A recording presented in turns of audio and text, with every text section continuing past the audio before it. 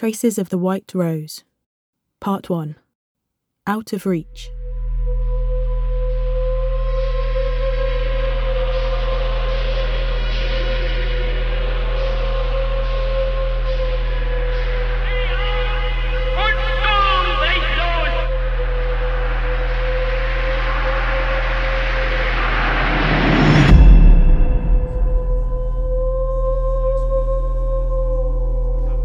My dear Fritz, I've got a feeling that a letter from you will come tomorrow. I hope I'm not mistaken. There are times when I dread the war and I'm on the brink of losing all hope. I don't like to think about it, but soon there won't be anything but politics. And as long as politics is this confused and evil, turning away from it would be cowardly.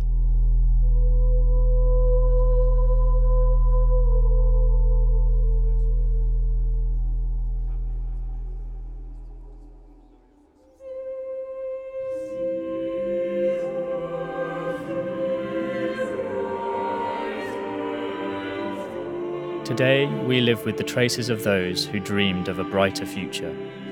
In times of upheaval and conflict, we search for traces of meaning to hold on to, and stories of courage and resilience to help guide us forward.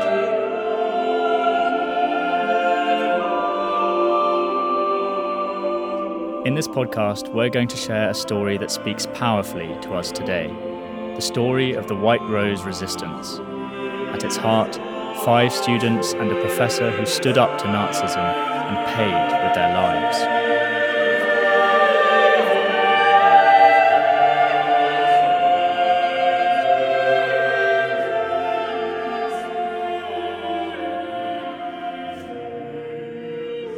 Through newly translated letters, diary entries, and resistance pamphlets, we'll hear traces of their story in their own words. Traces that live on to this day.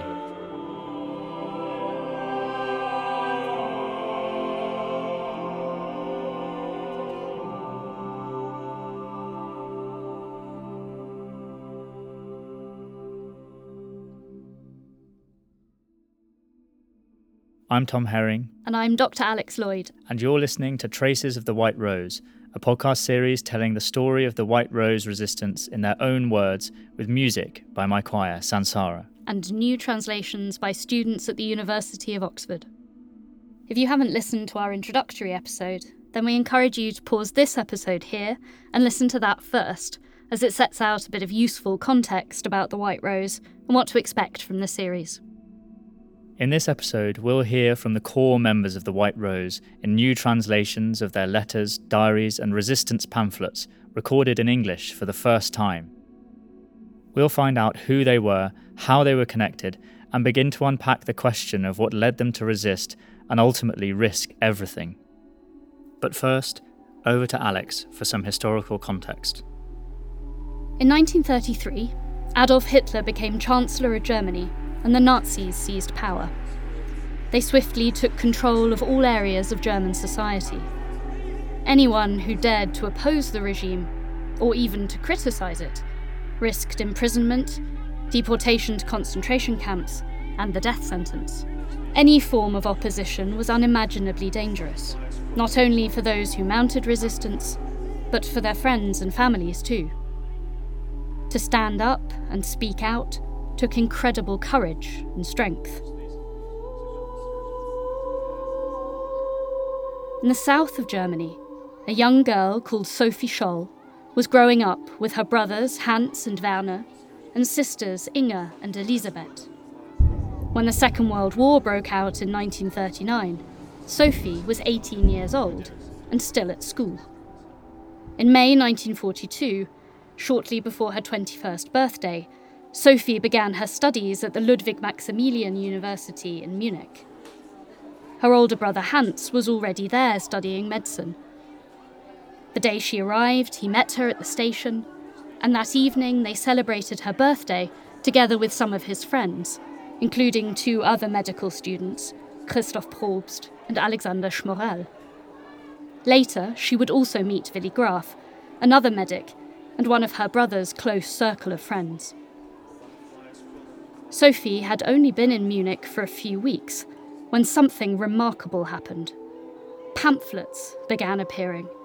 Resistance pamphlets by a group calling themselves the White Rose. The pamphlets urged people to open their eyes and to confront the truths of the state in which they were living. From the first pamphlet of the White Rose. Is it not so that in the present day every honourable German is ashamed of their government? And who among us can foresee the extent of the infamy that will be on us and on our children when the veil is one day lifted from our eyes and the most horrific crimes beyond all measure, come to light? Wherever you may be, mount passive resistance. Resistance. Resistance. Remember that every people deserves the government it is prepared to tolerate. When these words first rang out, after nearly a decade of Nazi rule, they were outrageous, shocking, and seriously dangerous. Not only were they calling on people to resist the regime, but they also attacked Germany's leader, the Führer, Adolf Hitler. From the second pamphlet of the White Rose. Even in its earliest embryonic form, National Socialism was dependent on deceiving the German people. Even then it was rotten to the very core and could only save itself through ceaseless deception. Even Hitler himself writes in an early edition of his book, a book which, despite having been written in the most appalling German that I have ever read, has been elevated to biblical status by this nation of poets and philosophers. You would not believe the extent to which you must deceive a people in order to govern it. Now we are approaching the end. Now everything depends on finding one another again, on one person enlightening the next, always reflecting and never resting until every last person is convinced of the dire necessity of fighting against this system. An end with terror is still better than terror without end. Sophie Scholl would say in their defence during the first White Rose trial that somebody, after all, had to make a start. That was precisely what her brother Hans and his good friend Alexander had done in June 1942. They had come to see that there was an urgent need for someone to make a stand, to denounce Nazism, and to open people's eyes to the injustices that were going on around them. Hans, Christoph, Alexander and Willi were all conscripted medical students. This meant they could study at university during term time, but they could be deployed as medics during the university holidays. 8 short weeks after Sophie began her studies, she had to say goodbye to Hans, Alexander and Willi at the Ostbahnhof station in Munich. By 1942, Nazi Germany was at war with Soviet Russia, and that summer the students were sent to the Eastern Front for a 3-month tour of duty. Willi recorded his impressions of life at the front in his diary. He worried about his parents at home in Germany during the Allied bombing raids. The 8th of August, 1942. In the morning it's already raining. The ground is wet and covered in mud. Outside you're constantly standing in filth. The rain doesn't let up and the sky too is overcast. There's no comfort here.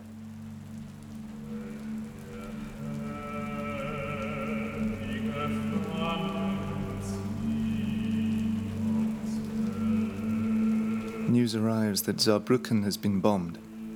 It's said to be very bad. I'm worried about my parents. I can't get a message from them.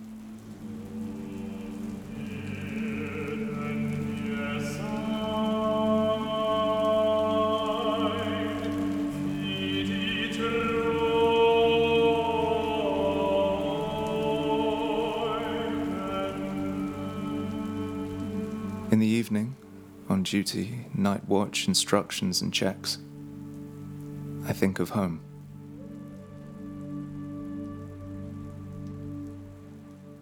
Hans kept a diary too, as well as writing several letters to his loved ones back at home. He talked about his daily life at the front and of shared experiences with friends. His diary contains moments of profound reflection on literature, faith, and the meaning of life and death.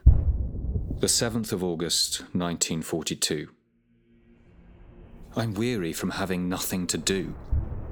And the bunker is shaking and creaking since the Russians are loading one bomb after another onto the tracks. I'm superfluous here. I'm a lonely pedestrian in the midst of total chaos. The war has cast its spell over me only between firing and impact.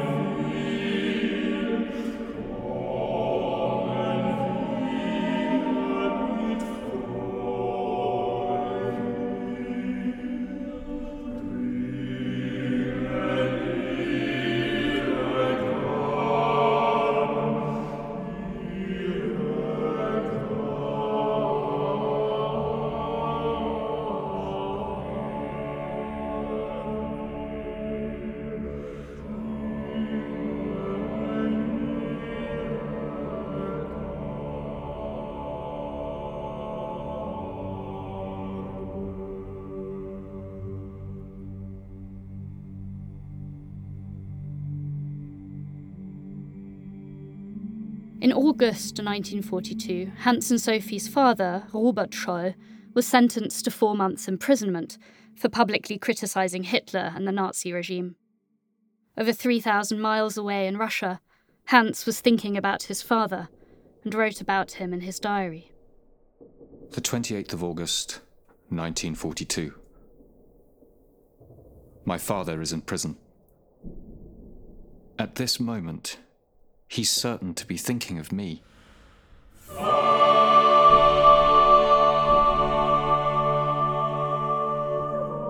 I'm sitting on a wooden crate. A candle is burning, flickering. Strange shapes form and flow down its side.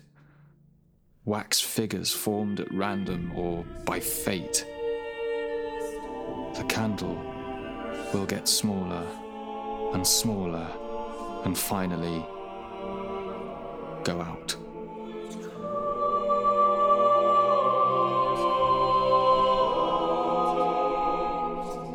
What is death? Why do people fear it so? Why do your fingers tremble when you touch a corpse? And a thought creeps into your mind, a thought you just play with secretly, that you are still alive, that your heart is still beating.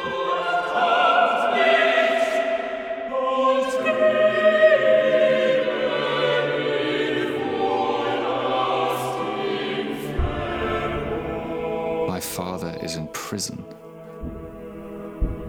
Outside, bombs are going off.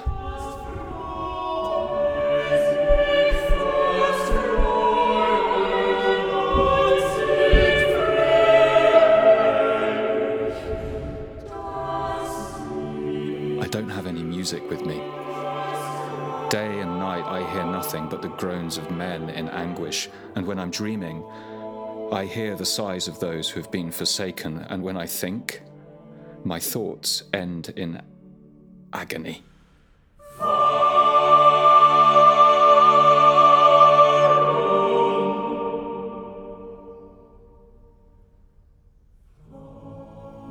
Hans wrote to one of his university professors, Kurt Huber, who taught musicology, philosophy, and psychology at the Ludwig Maximilian University in Munich. His lectures were popular with students, including the members of the White Rose. The 17th of August, 1942, Russia. Dear Professor, after a long and varied journey, we arrived 2 weeks ago in a little town, half shot to pieces, east of Vyazma. Here we spend our days doing nothing. I'm in the same company as 3 good friends whom you know. Greetings from Hans Scholl, Alexander Schmorell, and Willy Graf.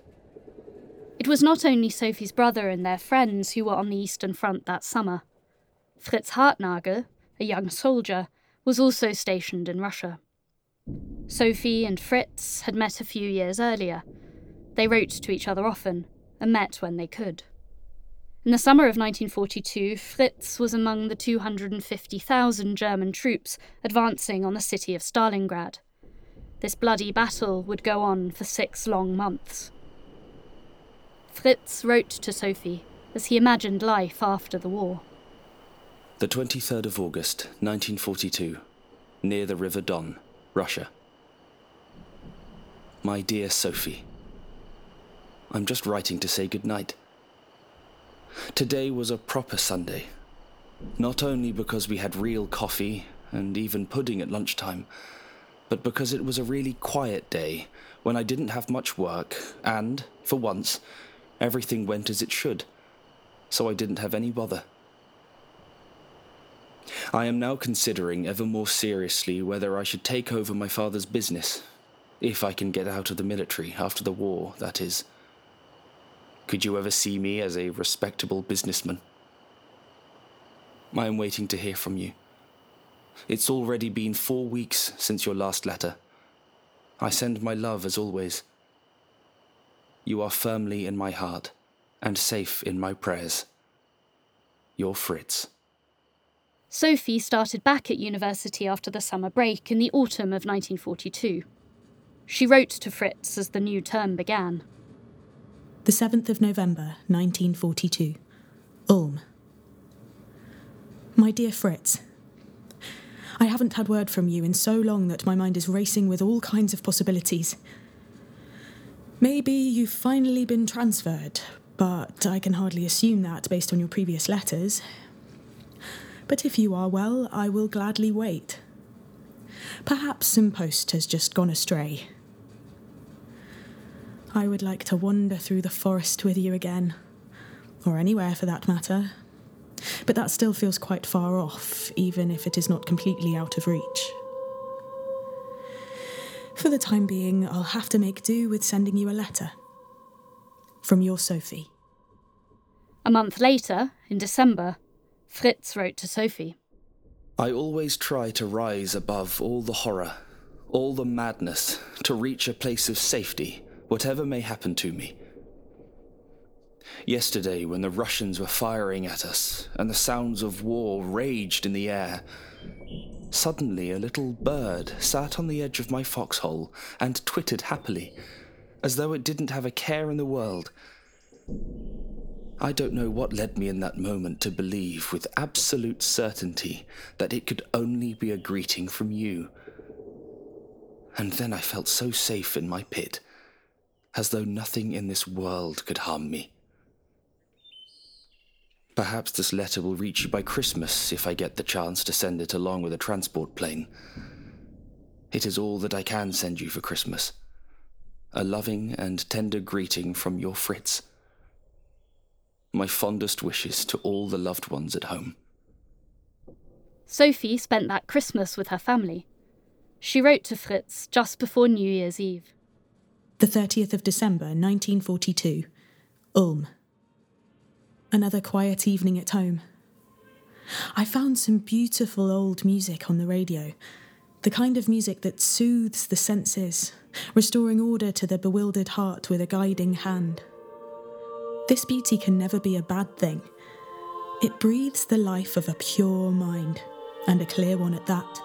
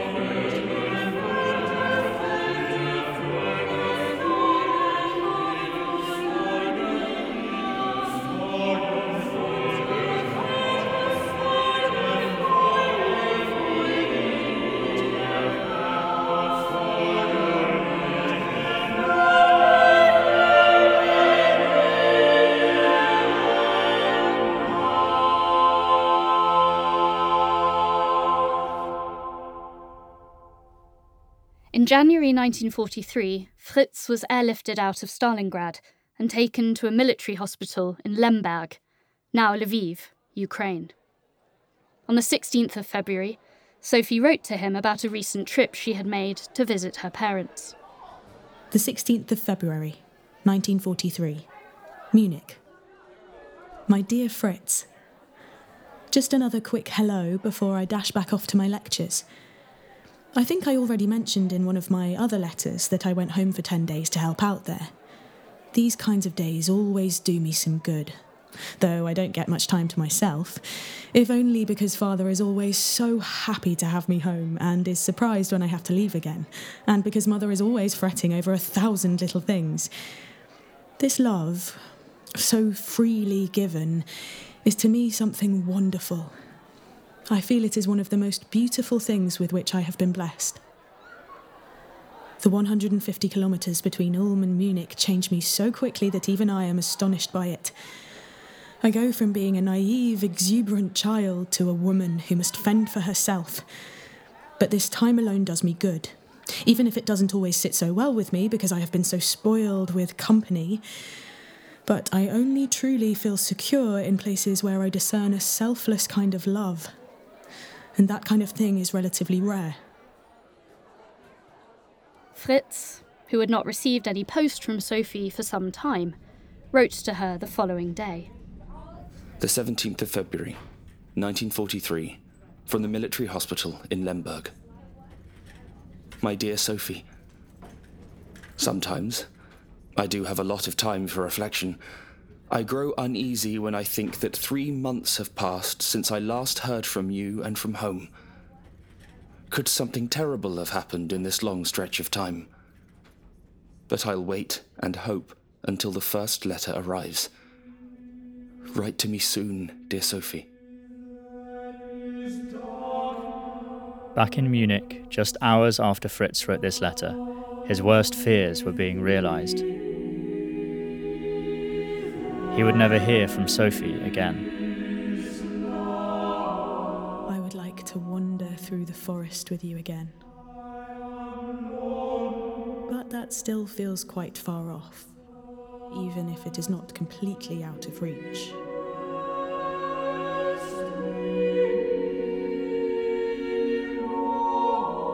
I am waiting to hear from you. It's already been 4 weeks since your last letter.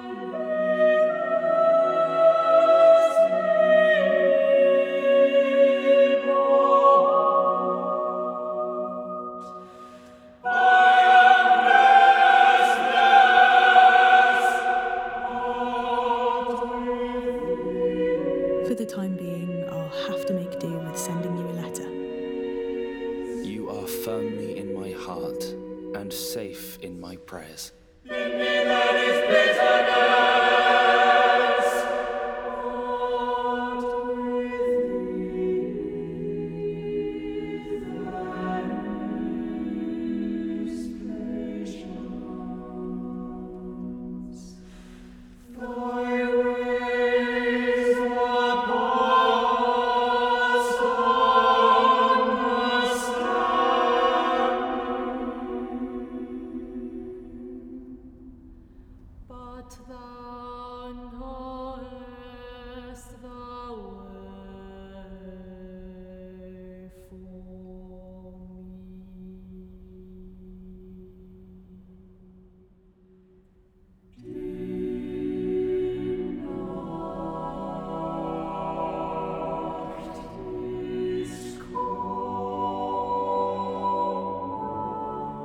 On Thursday, the 18th of February 1943, Sophie and her brother Hans were caught distributing copies of the White Rose resistance pamphlets at their university.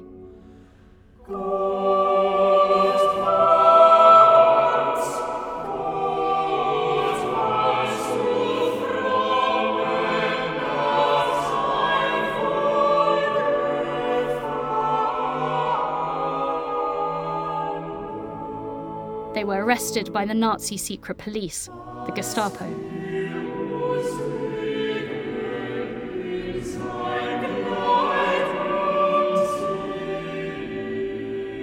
That evening, Willy Graf was arrested as well. 2 days later, Christoph Probst was arrested, and by the following Saturday, Alexander Schmorell and Professor Kurt Huber were also in custody.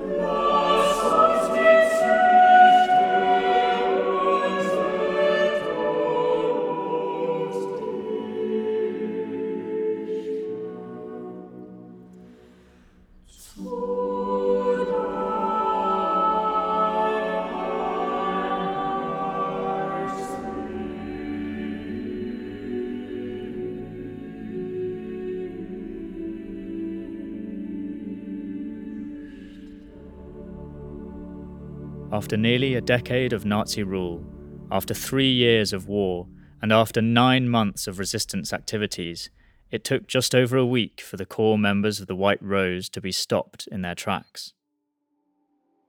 In the next episode, we go back and hear more of the resistance pamphlets and find out what happened to the members of the White Rose after their sudden arrests.